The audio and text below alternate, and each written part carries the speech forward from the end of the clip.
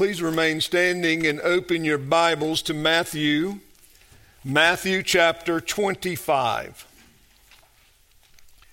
This morning we're going to continue with the lesson that Jesus taught his hearers as he finished up those two very important parables of the 10 virgins and the talents. He punctuates those two parables with the teaching of his return again in final judgment. So, beloved, let's pray and ask God's blessing upon us. Now, Father, we come now to this very solemn and serious portion of your word, and we pray for wisdom, understanding, and clarity of thought.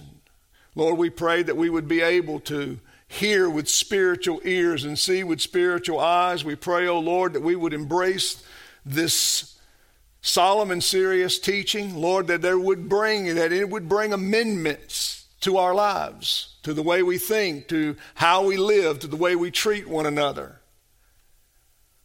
Lord, we pray not just for a theoretical faith, but a faith that works, a grace that is effective.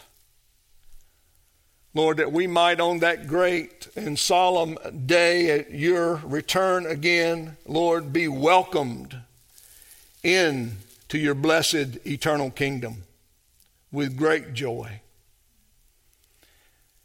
And Father, I ask that if there's any here this morning that does not have that assurance, they don't know, Lord, whether or not they will hear those sweet words.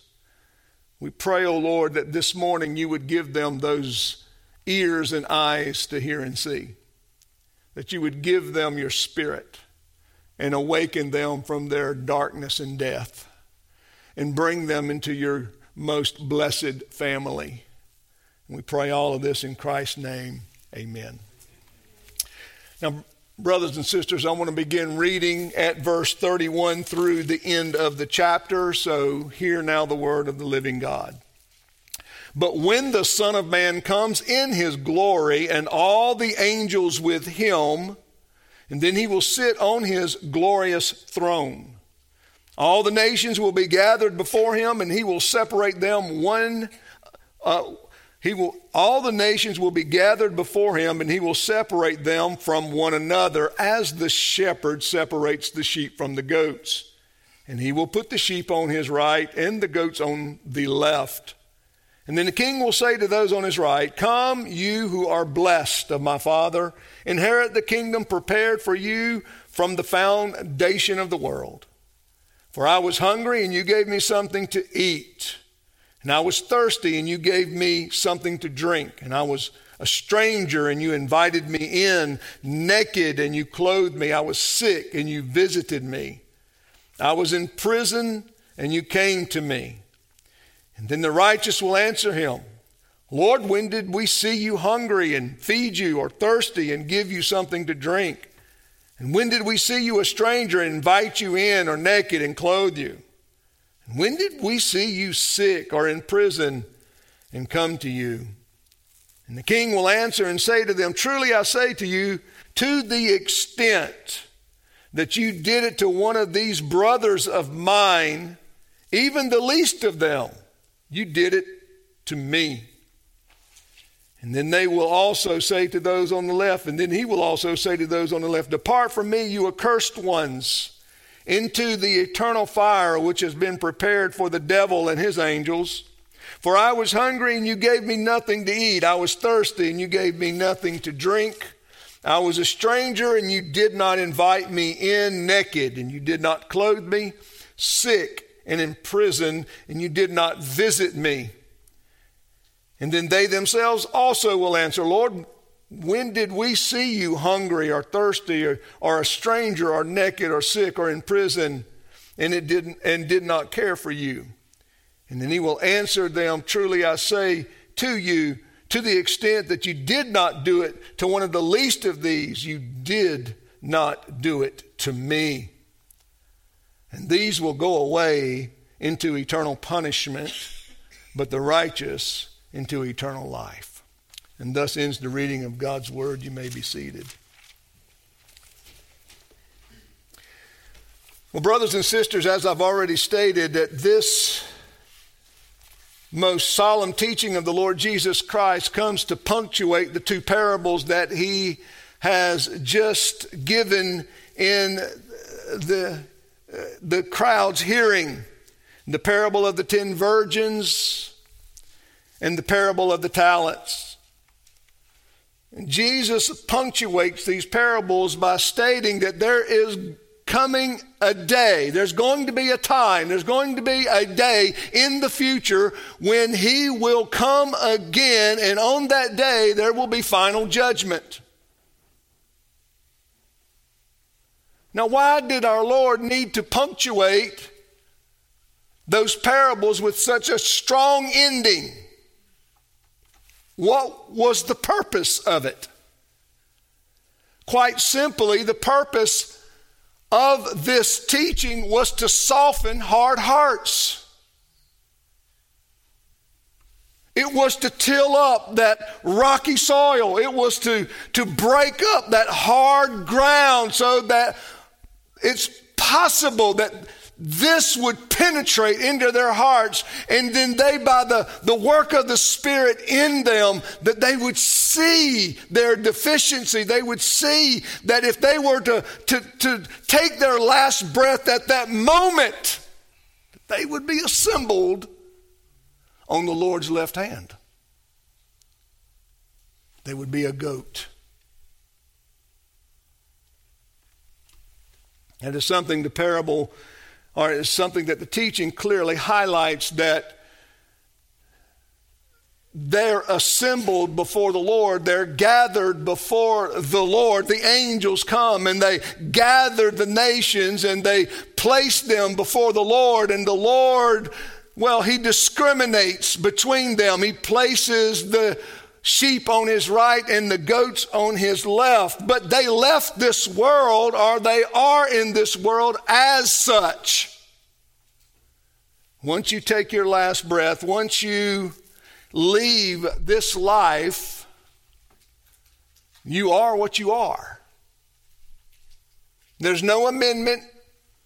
There's not another opportunity once you leave this life to amend for the way you lived it.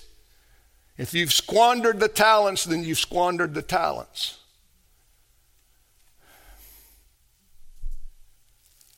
The day of judgment is a day of accountability and reconciliation. There's not going to be any conversion on that day. There will be no second chances. There's not going to be any amendments to the judgment. It's going to be true. It's going to be final. Jesus tells us that once that judgment is rendered, each one goes off into their reward. For the righteous, the blessed eternal life. To the unrighteous, to hell and torment.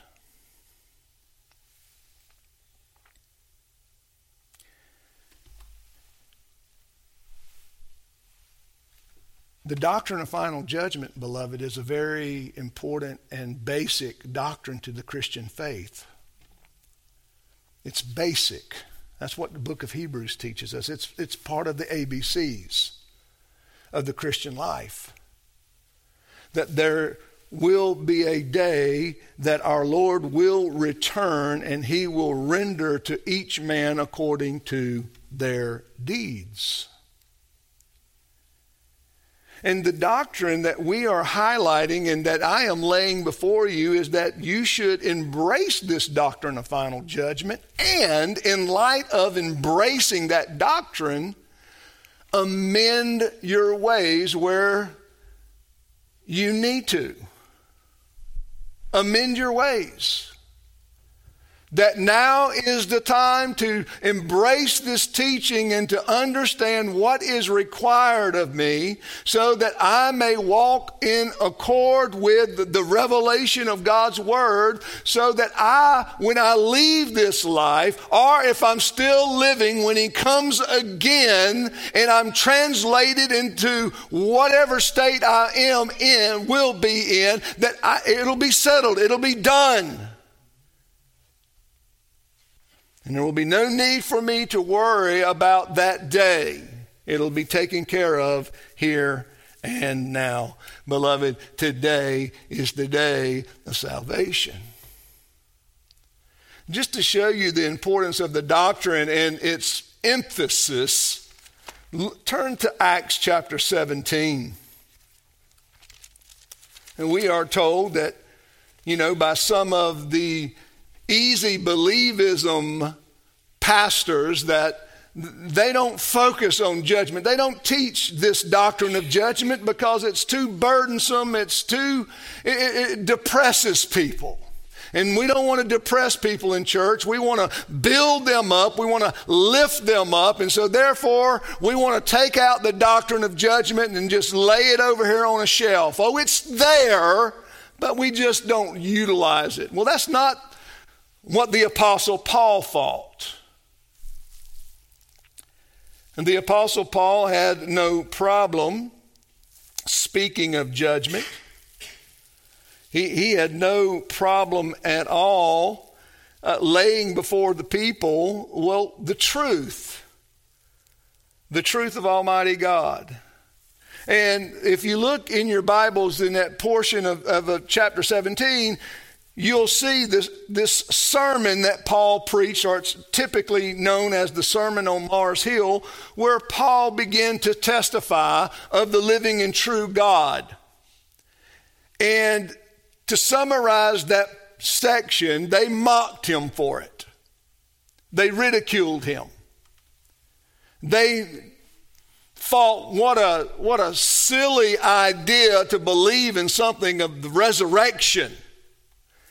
And look at verse 26. Or let's back up to verse 25 or 24. Now notice how Paul addresses this. Now they don't believe in God. These people do not believe in the true God. They believe in many other kinds of man-made gods. But look what Paul tells them in verse 24 and following. And God, who made the world and all things in it, since he is Lord of heaven and earth, does not dwell in temples made with hands, nor is served by human hands as though he needed anything, since he himself gives to all people life and breath and all things. And he made from one man every nation of mankind to live on all the face of the earth, having determined their appointed times and boundaries of their habitation, that they would seek God, and perhaps they might grope for him and find him, though he is not far from each one of us. For in him we live and move and exist, and as even some of your own poets have said, for we are also his children. Being then the children of God, we ought not to think that the divine nature is like gold or silver or stone, and an image formed by the art and the thought of man. Therefore, having overlooked the times of ignorance, God is now declaring to men that all people everywhere should repent. Now, why? Because he has fixed a day in which he will judge the world in righteousness through a man whom he has appointed, having furnished proof to all men by raising him from the dead. Now, Paul's not begging for their acceptance, is he? Paul takes this biblical truth, this truth that's established even by the light of nature, but highlighted in his word, and Paul sets it before them and he says, why should you repent? Why should you embrace this God who is the creator of all things, this God who has established all the families of the earth? Why should you repent of these false gods and embrace the one true and living God? Because he has appointed a day of judgment. And he is going to come on that appointed day. And he's going to render every man according to his works, his righteousness or wickedness. And Paul doesn't apologize for this.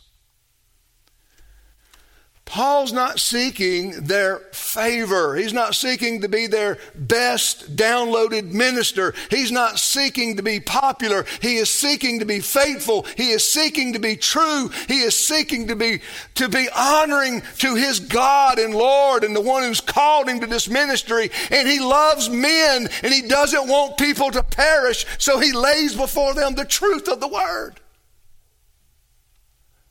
Now, brothers and sisters, the fact is this. The reason we must, even in our day, preach this doctrine is because there are many on the way to hell. Many. As I preach this sermon, there are many on the way to everlasting destruction. Our Lord on the Sermon on the Mount even addressed the day and he lived. I mean, look at the apostasy that was taking place around the Lord Jesus. He talked about the narrow way and the broad way.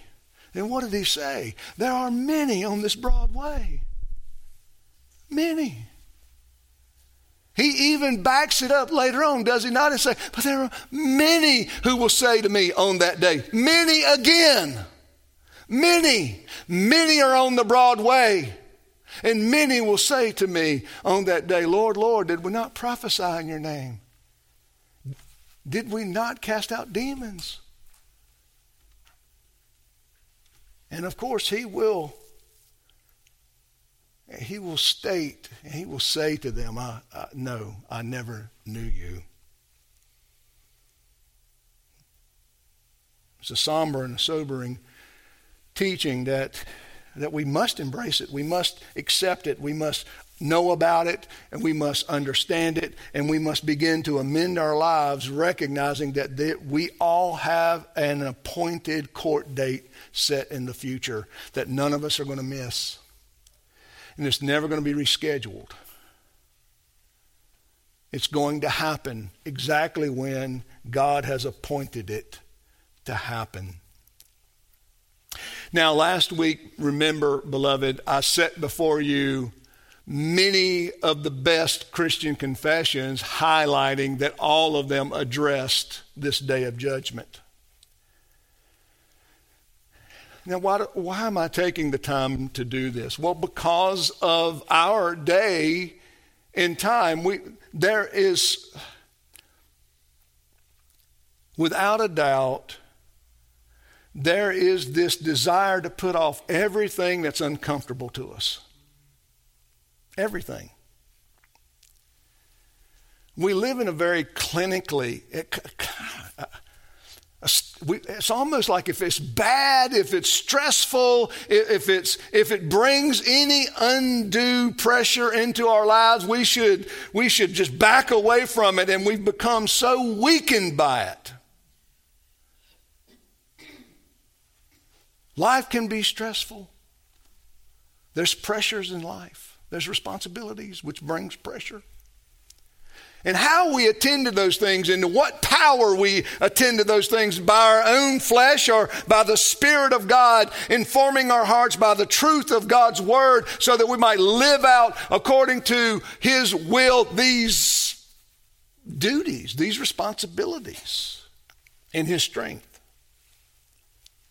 But there is a great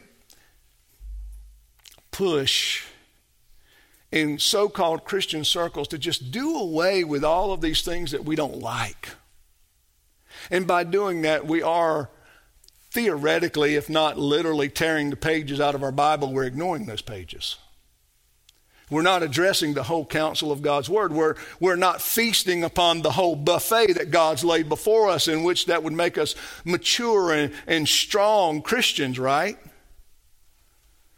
It's been altered. It's been changed. We only feast on a few passages of Scripture, but we don't feast from the whole thing. But brothers and sisters, we must feast on the whole counsel of God's word.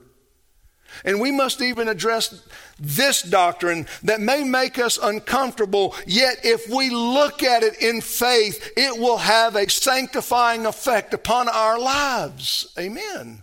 That's the whole purpose of it. That's why Jesus is punctuating those parables. He's emphasizing the need for us to amend our lives because we are going to be accountable for them.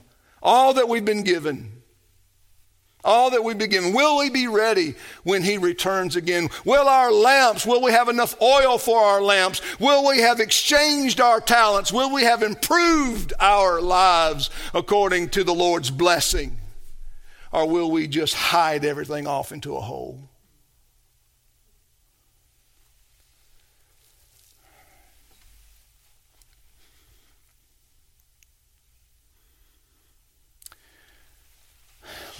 I want to demonstrate for you the consistency of Scripture. There's no inconsistency in Scripture. There's when it comes to the teaching of this final judgment, there's just continuity through the Bible. In fact, we read in our call to worship this morning, Psalm 96, and I on purpose did that so that you, I'm sure, picked up on the psalm and what it was declaring about Yahweh, right?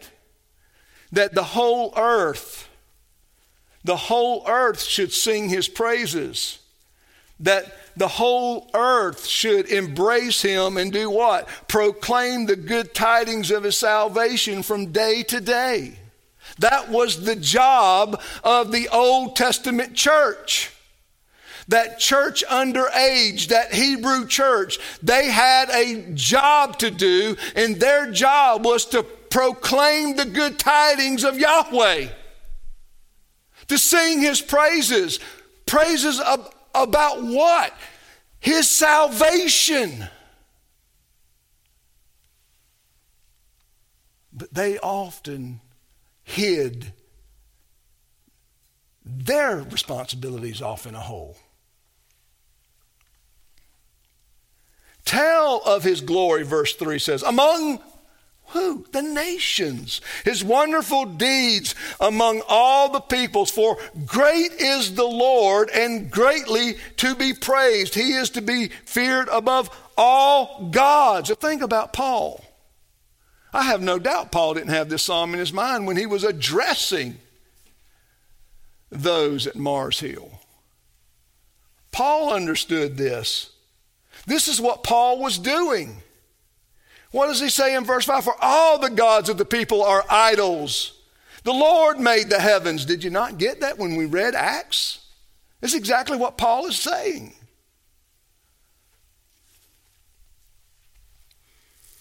Notice that verse 13, before the Lord he is coming, and he is coming to judge the earth, and he will judge the world in righteousness and the people in his faithfulness.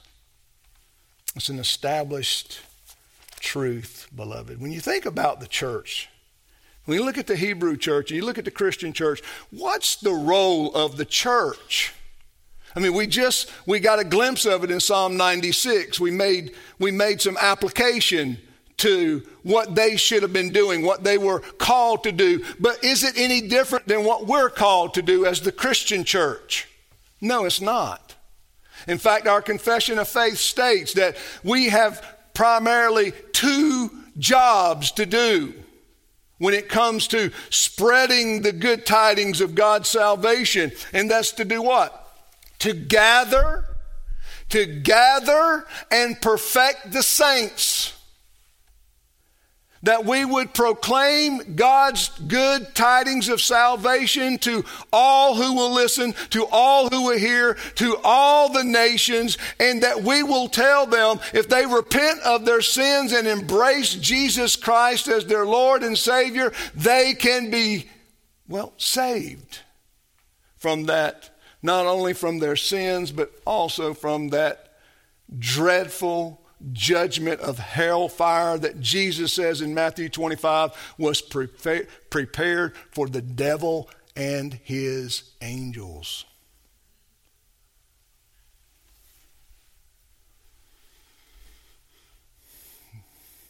You remember the demon that come in contact with Jesus.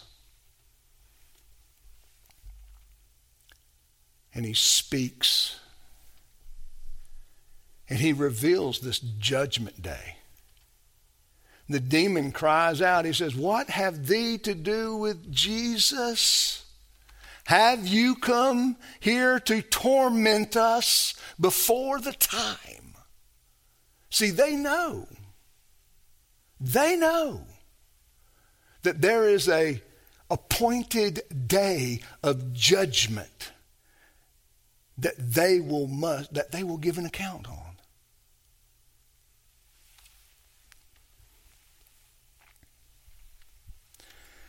And brothers and sisters, let's turn to Romans chapter 2 and look how this day of judgment is even emphasized by Paul as the light of nature. Paul even emphasizes here that even the light of nature gives testimony to this judgment.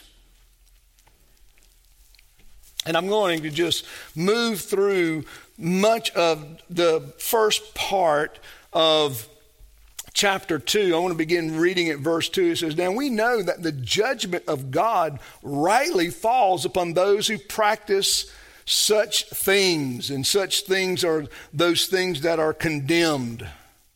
Verse 3, "But do you suppose this, O man, when you pass judgment on those who practice such things and do the same yourself, that you will escape the judgment of God?" I mean, Paul there is even using this idea of the light of nature, that what? All men know that bad things ought to be punished. When men sin against one another, they know it's wrong. They know it's wrong. Now, he's going to tell us why in a moment, but I want to establish it here so that you see it. That this light of nature has a condemning element to it, that we know that good ought to be rewarded and that evil ought to be punished. We see it all around us. Now notice what he goes on to say. Verse 5, "But because of your stubbornness and unrepentant heart, you are storing up for yourself in the day of wrath and revelation of the righteous judgment of God, who will render to each person according to his deeds. To those who by perseverance in doing good seek for glory and honor and immortality, eternal life, but to those who are selfishly ambitious and do not obey the truth, but obey unrighteousness, wrath, and indignation, there will be tribulation and distress for every soul of man who does evil, of the Jew first and also for the Greek, but glory and honor and peace to everyone who does good, to the Jew first and also to the Greek." I mean, Paul here is continuing to emphasize, what do we do with good people? We honor them. What do we do with good and honorable men and women? They are honored, right? They're exalted. We honor them. We praise them. Paul says nothing wrong with that. What do we do with evil people? We condemn them. Punish them. We exile them. And you look in our day and time, and it has come true that evil is good and good is evil. They've flipped it over. They exalt what is evil and honor it. And they punish and defame what is good. That shows you how dark the culture is. It shows you just how purposely, wickedly dark and unrighteous this nation has become. Because it's even, of course it's contrary to the Word of God, but it's contrary even to the very light of nature. They know better, and yet they still do it. And we're going to get there. Bear with me. For look at verse 11. For there's no partiality with God. For all who have sinned without the law will also perish without the law, and all who have sinned under the law will be judged by the law. For it is not the hearers of the law who are just before God, but the doers of the law will be justified. For when Gentiles who do not have the law do instinctively the things of the law, these not having the law are a law to themselves, in that they show the work of the law written in their hearts, their conscience bearing witness, and their thoughts alternately accusing or else defending them. Now look at verse 16. On the day when, according to my gospel, God will judge the secrets of men through Jesus or Christ Jesus. Now Paul says, listen, it doesn't matter if they have the word or not. It doesn't matter if they have Bibles or not. It doesn't matter if they ever had a church in their nation or not. They'll be judged accordingly. If they did not have the outward revelation of God's law, they'll be judged by that inward revelation of God's law on their conscience. How many times have they told their conscience to be quiet? How many times have they hushed their conscience? How many times have they lived contrary to the very condemnation of their conscience when their conscience was telling them, this is wrong, this is evil, this is wicked? And that Paul says, and according to my gospel, on that day, God will judge those secrets. That's very consistent with Matthew 25, isn't it? There's no contradiction there with Matthew 25. Jesus is the King. He's the Son of Man. He's going to come in his glory. He's going to come with the entourage of his angels. They're going to assemble the nations before him. He's going to sit on his throne, and he's going to render judgments according to their deeds.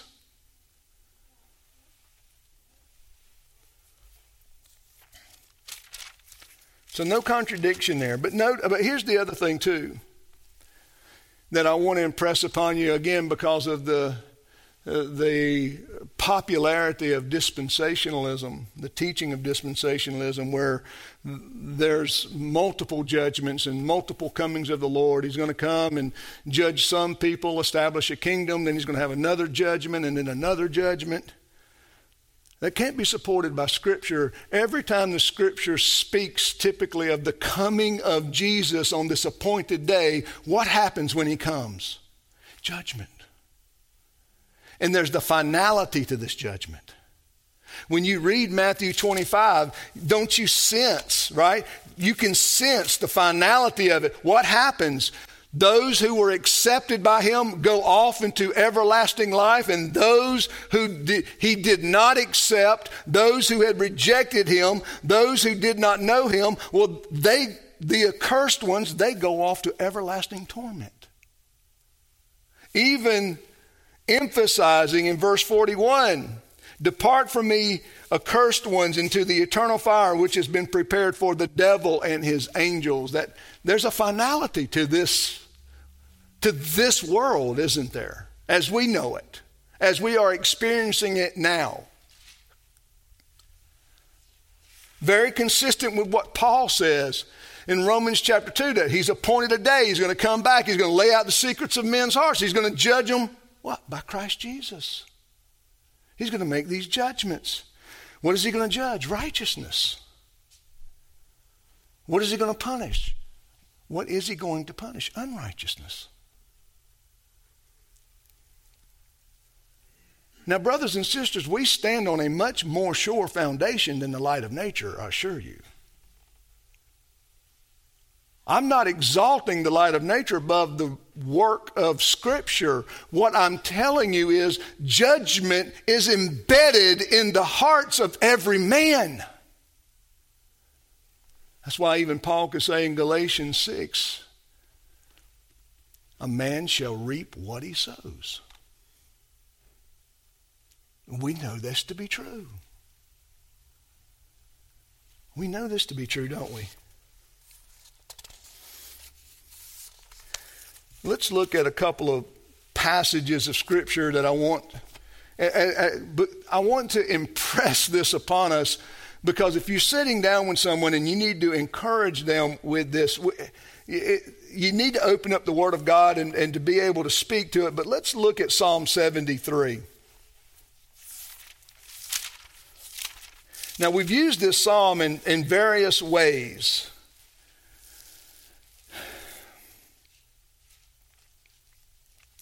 But what I want to impress upon you, here is the Psalm of Asaph.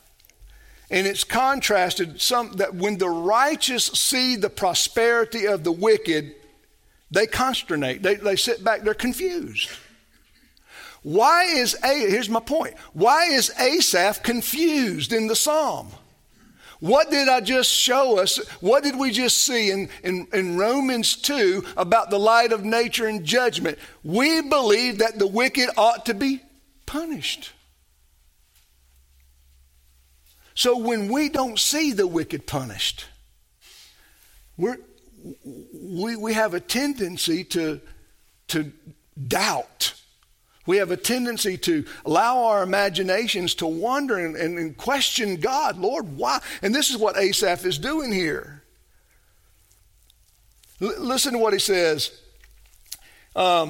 Verse 2, but as for me, my feet came close to stumbling. My steps had almost slipped, for I was envious of the arrogant as I saw the prosperity of the wicked. See, that's a contradiction, the prosperity of the wicked. And there are no pains in their death, and their body is fat. And they are not in trouble as other men, nor are they plagued like mankind. Therefore, pride is their necklace, and garment of violence covers them. Their eye bulges from fatness, and imaginations of their heart run riot. They mock and wickedly speak of oppression. They speak from on high. They have set their mouth against the heavens, and their tongue parades through the earth. Now listen, here's the picture. The picture is, what's God's church doing? Gathering the elect. How does the church gather the elect? We preach the gospel. What's a part of the gospel that we preach? A final day of judgment, that God is going to come and he's going to bless the righteous and he's going to curse the wicked eternally. And what do they hear? What are the wicked prosperous here? They're like, look, I am prosperous. What are you saying? I don't have any needs. I don't need your Jesus. I don't need your gospel. My life is fat and full and festive. I've got everything I could ever want and need. I don't need this. This is for needy people. Arrogance. That's the picture. Why should I embrace Jesus Christ? I have a blessed life. And look at verse 10. It says, therefore his people return to this place, and the waters of abundance are drunk by them. And they say, how does God know? And is there knowledge with the Most High? Behold, these are the wicked. They are always at ease. They have increased in wealth. Surely in vain I have kept my heart pure and washed my hands in innocence. For I have been stricken all day long and chastened every morning. If I had said, I will speak thus, behold, I would have betrayed the generation of your children. And when I pondered to understand this, I was troublesome in my sight. It was troublesome in my sight until I came into the sanctuary of God, and then I perceived their end. The point is, beloved, as we read this psalm, they don't escape judgment. There are those that will in this life not face the hardships, the penalties, the chastisements, the spankings, okay, that amend people's lives. There are some that will just go from fatness to fatness to fatness to fatness.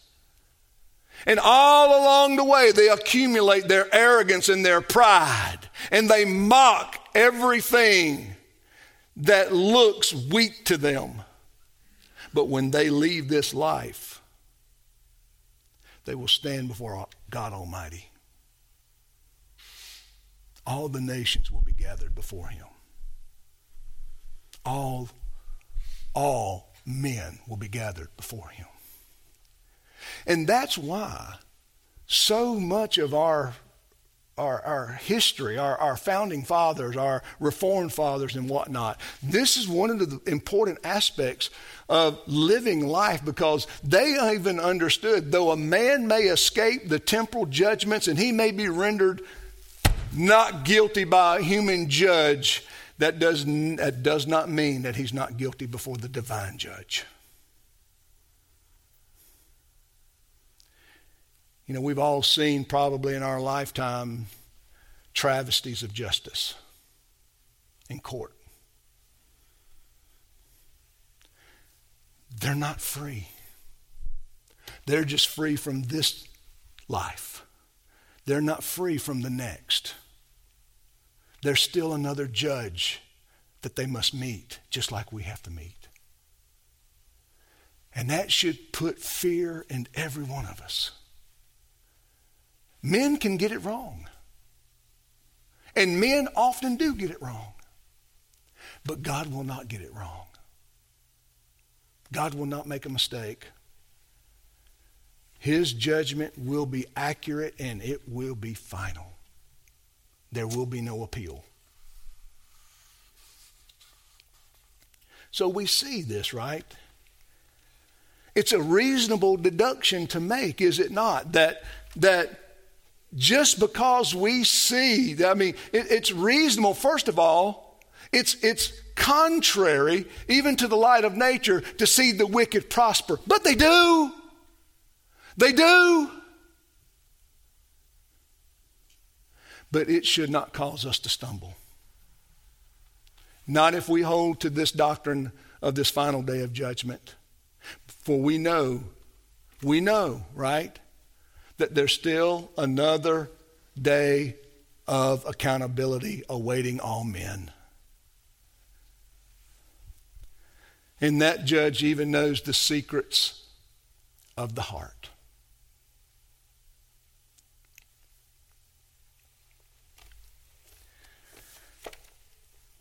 Let's look at,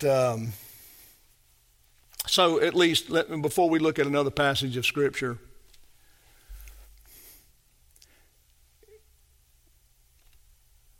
what we see around us, beloved,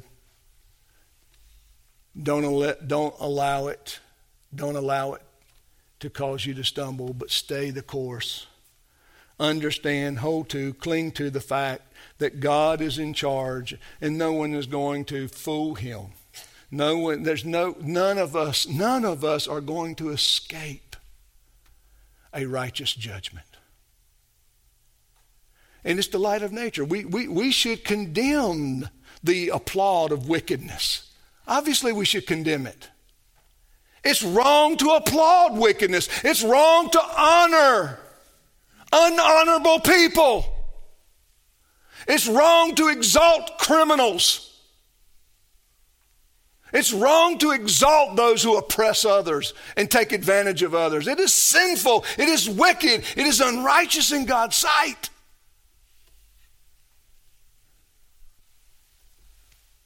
And it is a travesty when the innocent aren't defended. And the true people who are honorable are not honored and exalted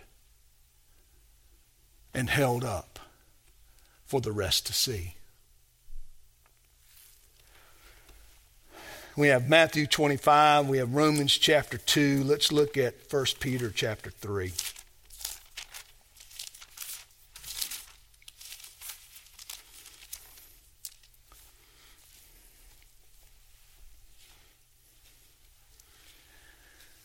Look at verse 10.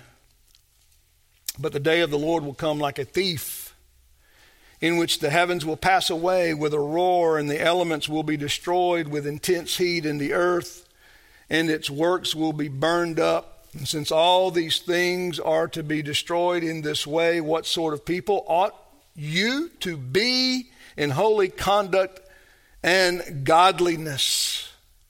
looking for and hastening the coming of the day of God, because of which the heavens will be destroyed and burning, and the elements will melt with intense heat. But according to his promise, we are looking for a new heavens and a new earth in which righteousness dwells. Therefore, beloved, since you look for these things, be diligent to be found by him in peace, spotless and blameless, and regard the patience of our Lord as salvation, just as also our beloved brother Paul, according to the wisdom given him, wrote to you, and also in all of his letters, speaking in them of things in which are some things hard to understand, which the untaught and unstable distort, as they do also the rest of the scriptures, to their own destruction. You therefore, beloved, knowing this beforehand, be on your guard, so that you are not carried away by the error of unprincipled men and fall from your own steadfastness, but grow in the grace and knowledge of our Lord and Savior Jesus Christ. To him be the glory both now and the day of eternity. Amen. What does Peter say here? Peter says there's this day that when the Lord comes, it's going to be what? Like a thief. As we've heard this multiple times already. And there is in this section of Scripture finality to it. The earth, what? Burned up. A new heavens, a new earth. All, he says in verse 13, according to his promise. Promise of what? What's this promise? I'm coming again. I'm coming again. The first time Jesus came was in his humiliation. Formed in the womb of a virgin, born in obscurity in a manger. This time when he comes, it'll be in the exaltation of his glory and power. Unmistakable. Unmistakable power, glory, and authority. And he's going to remake everything new. And what does he say? What's his encouragement to us? It's not to shrink back and to shrivel up in a ball and do nothing. He goes, no, remain steadfast in your profession of faith. Remain steadfast. Don't be carried away, because even in Peter's day, some were saying, oh, this stuff's already happened. Don't worry about it. Don't worry about it. And Peter says, don't allow them to distract you from your holiness, from your pious living before the Lord. Remain steadfast. What do we see in all those parables where the absentee landlord with the absentee sovereign, the king, and all, what did we find? We find the servants getting drunk, beating the slaves. We find them not doing what they ought to do. That's the point Jesus is correcting here. And that Peter is even addressing, look, he has gone away, but don't worry, he's coming again. And when he comes, it'll be like a thief in the night. You don't know it. But when he comes, remain all along the way, remain steadfast and true. Verse 18, this is the beautiful, but grow in the grace and knowledge of our Lord and Savior, Jesus Christ. Let's look at another passage. Revelation 20.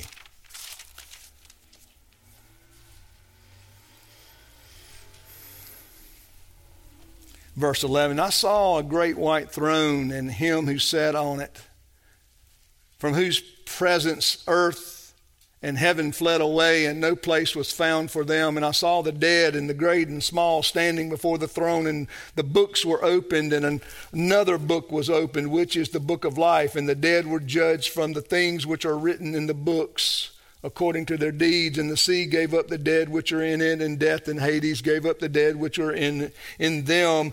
And they were judged, every one of them according to their deeds. And then death and Hades were thrown into the lake of fire, and this is the second death, lake of fire. And if anyone's name was not found written in the book of life, he was thrown into the lake of fire. Now, in all of these passages that I've read to you, brothers and sisters, there's continuity. That when Jesus comes again, there's a finality to this world. and to the things that we give an account to.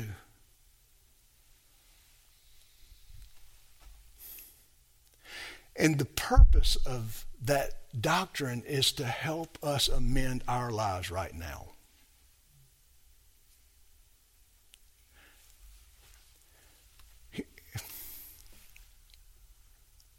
All that we do by grace, the strength of grace. We can't change our hearts. God changes us. But the point being, and this is what I'm going to get to later in Matthew 25 as I address the righteous and the wicked. Grace is effectual. People change.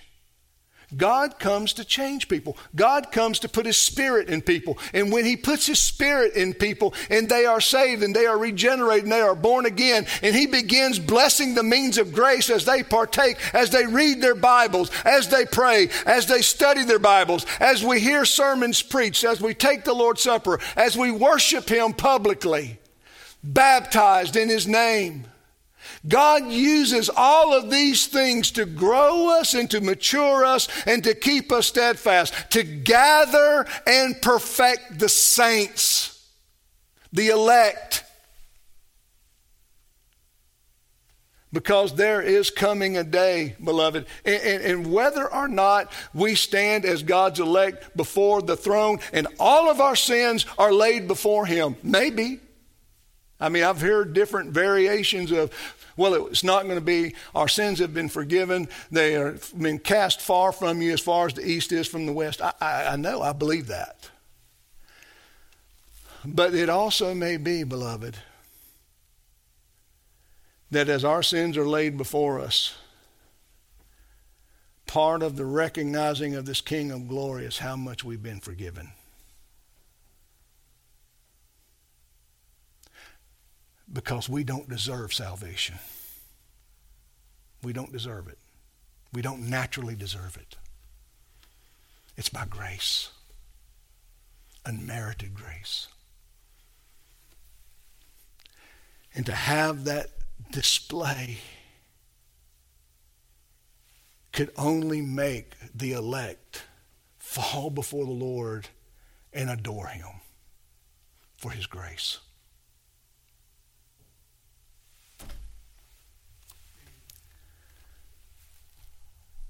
We need a fresh perspective of the day of judgment, don't we?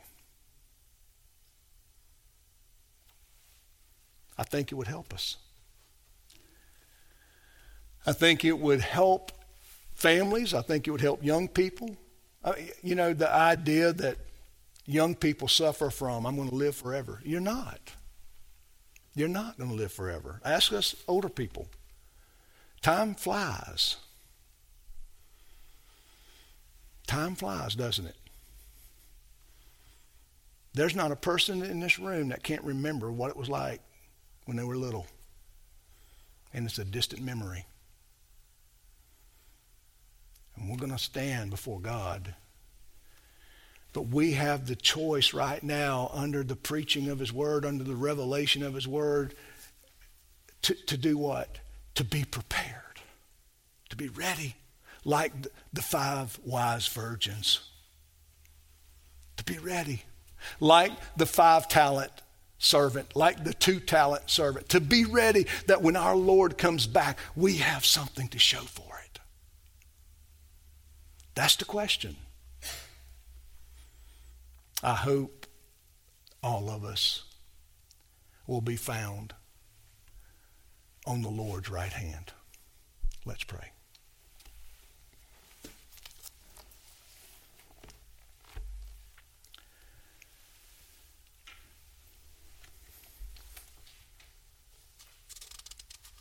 Father in heaven, though this teaching is weighty, Lord, it is glorious for every saint,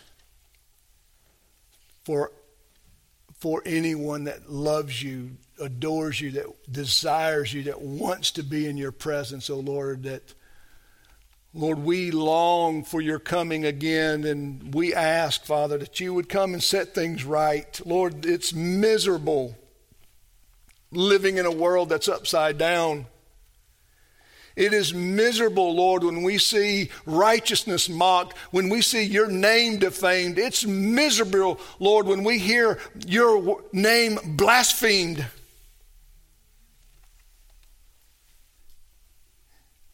The innocent murdered. When the vile are lifted up, exalted, and paraded around, Lord, for all of us to bow down to. Lord, it is heartbreaking. And we long, O Lord, for you to come in the glory of Christ's name and established, Lord, final righteousness and justice. We long, O Lord, for you to set this world straight, for you to put down the wicked, and for you, O Lord, to exalt your name, Lord, over all the earth. For you are the King of heaven and earth, and you are the King of kings and Lord of lords. And I pray, O Lord, as you send out your preachers and you establish your churches, the nations would be taught to kiss your cheek. And we pray this in Christ's name. Amen.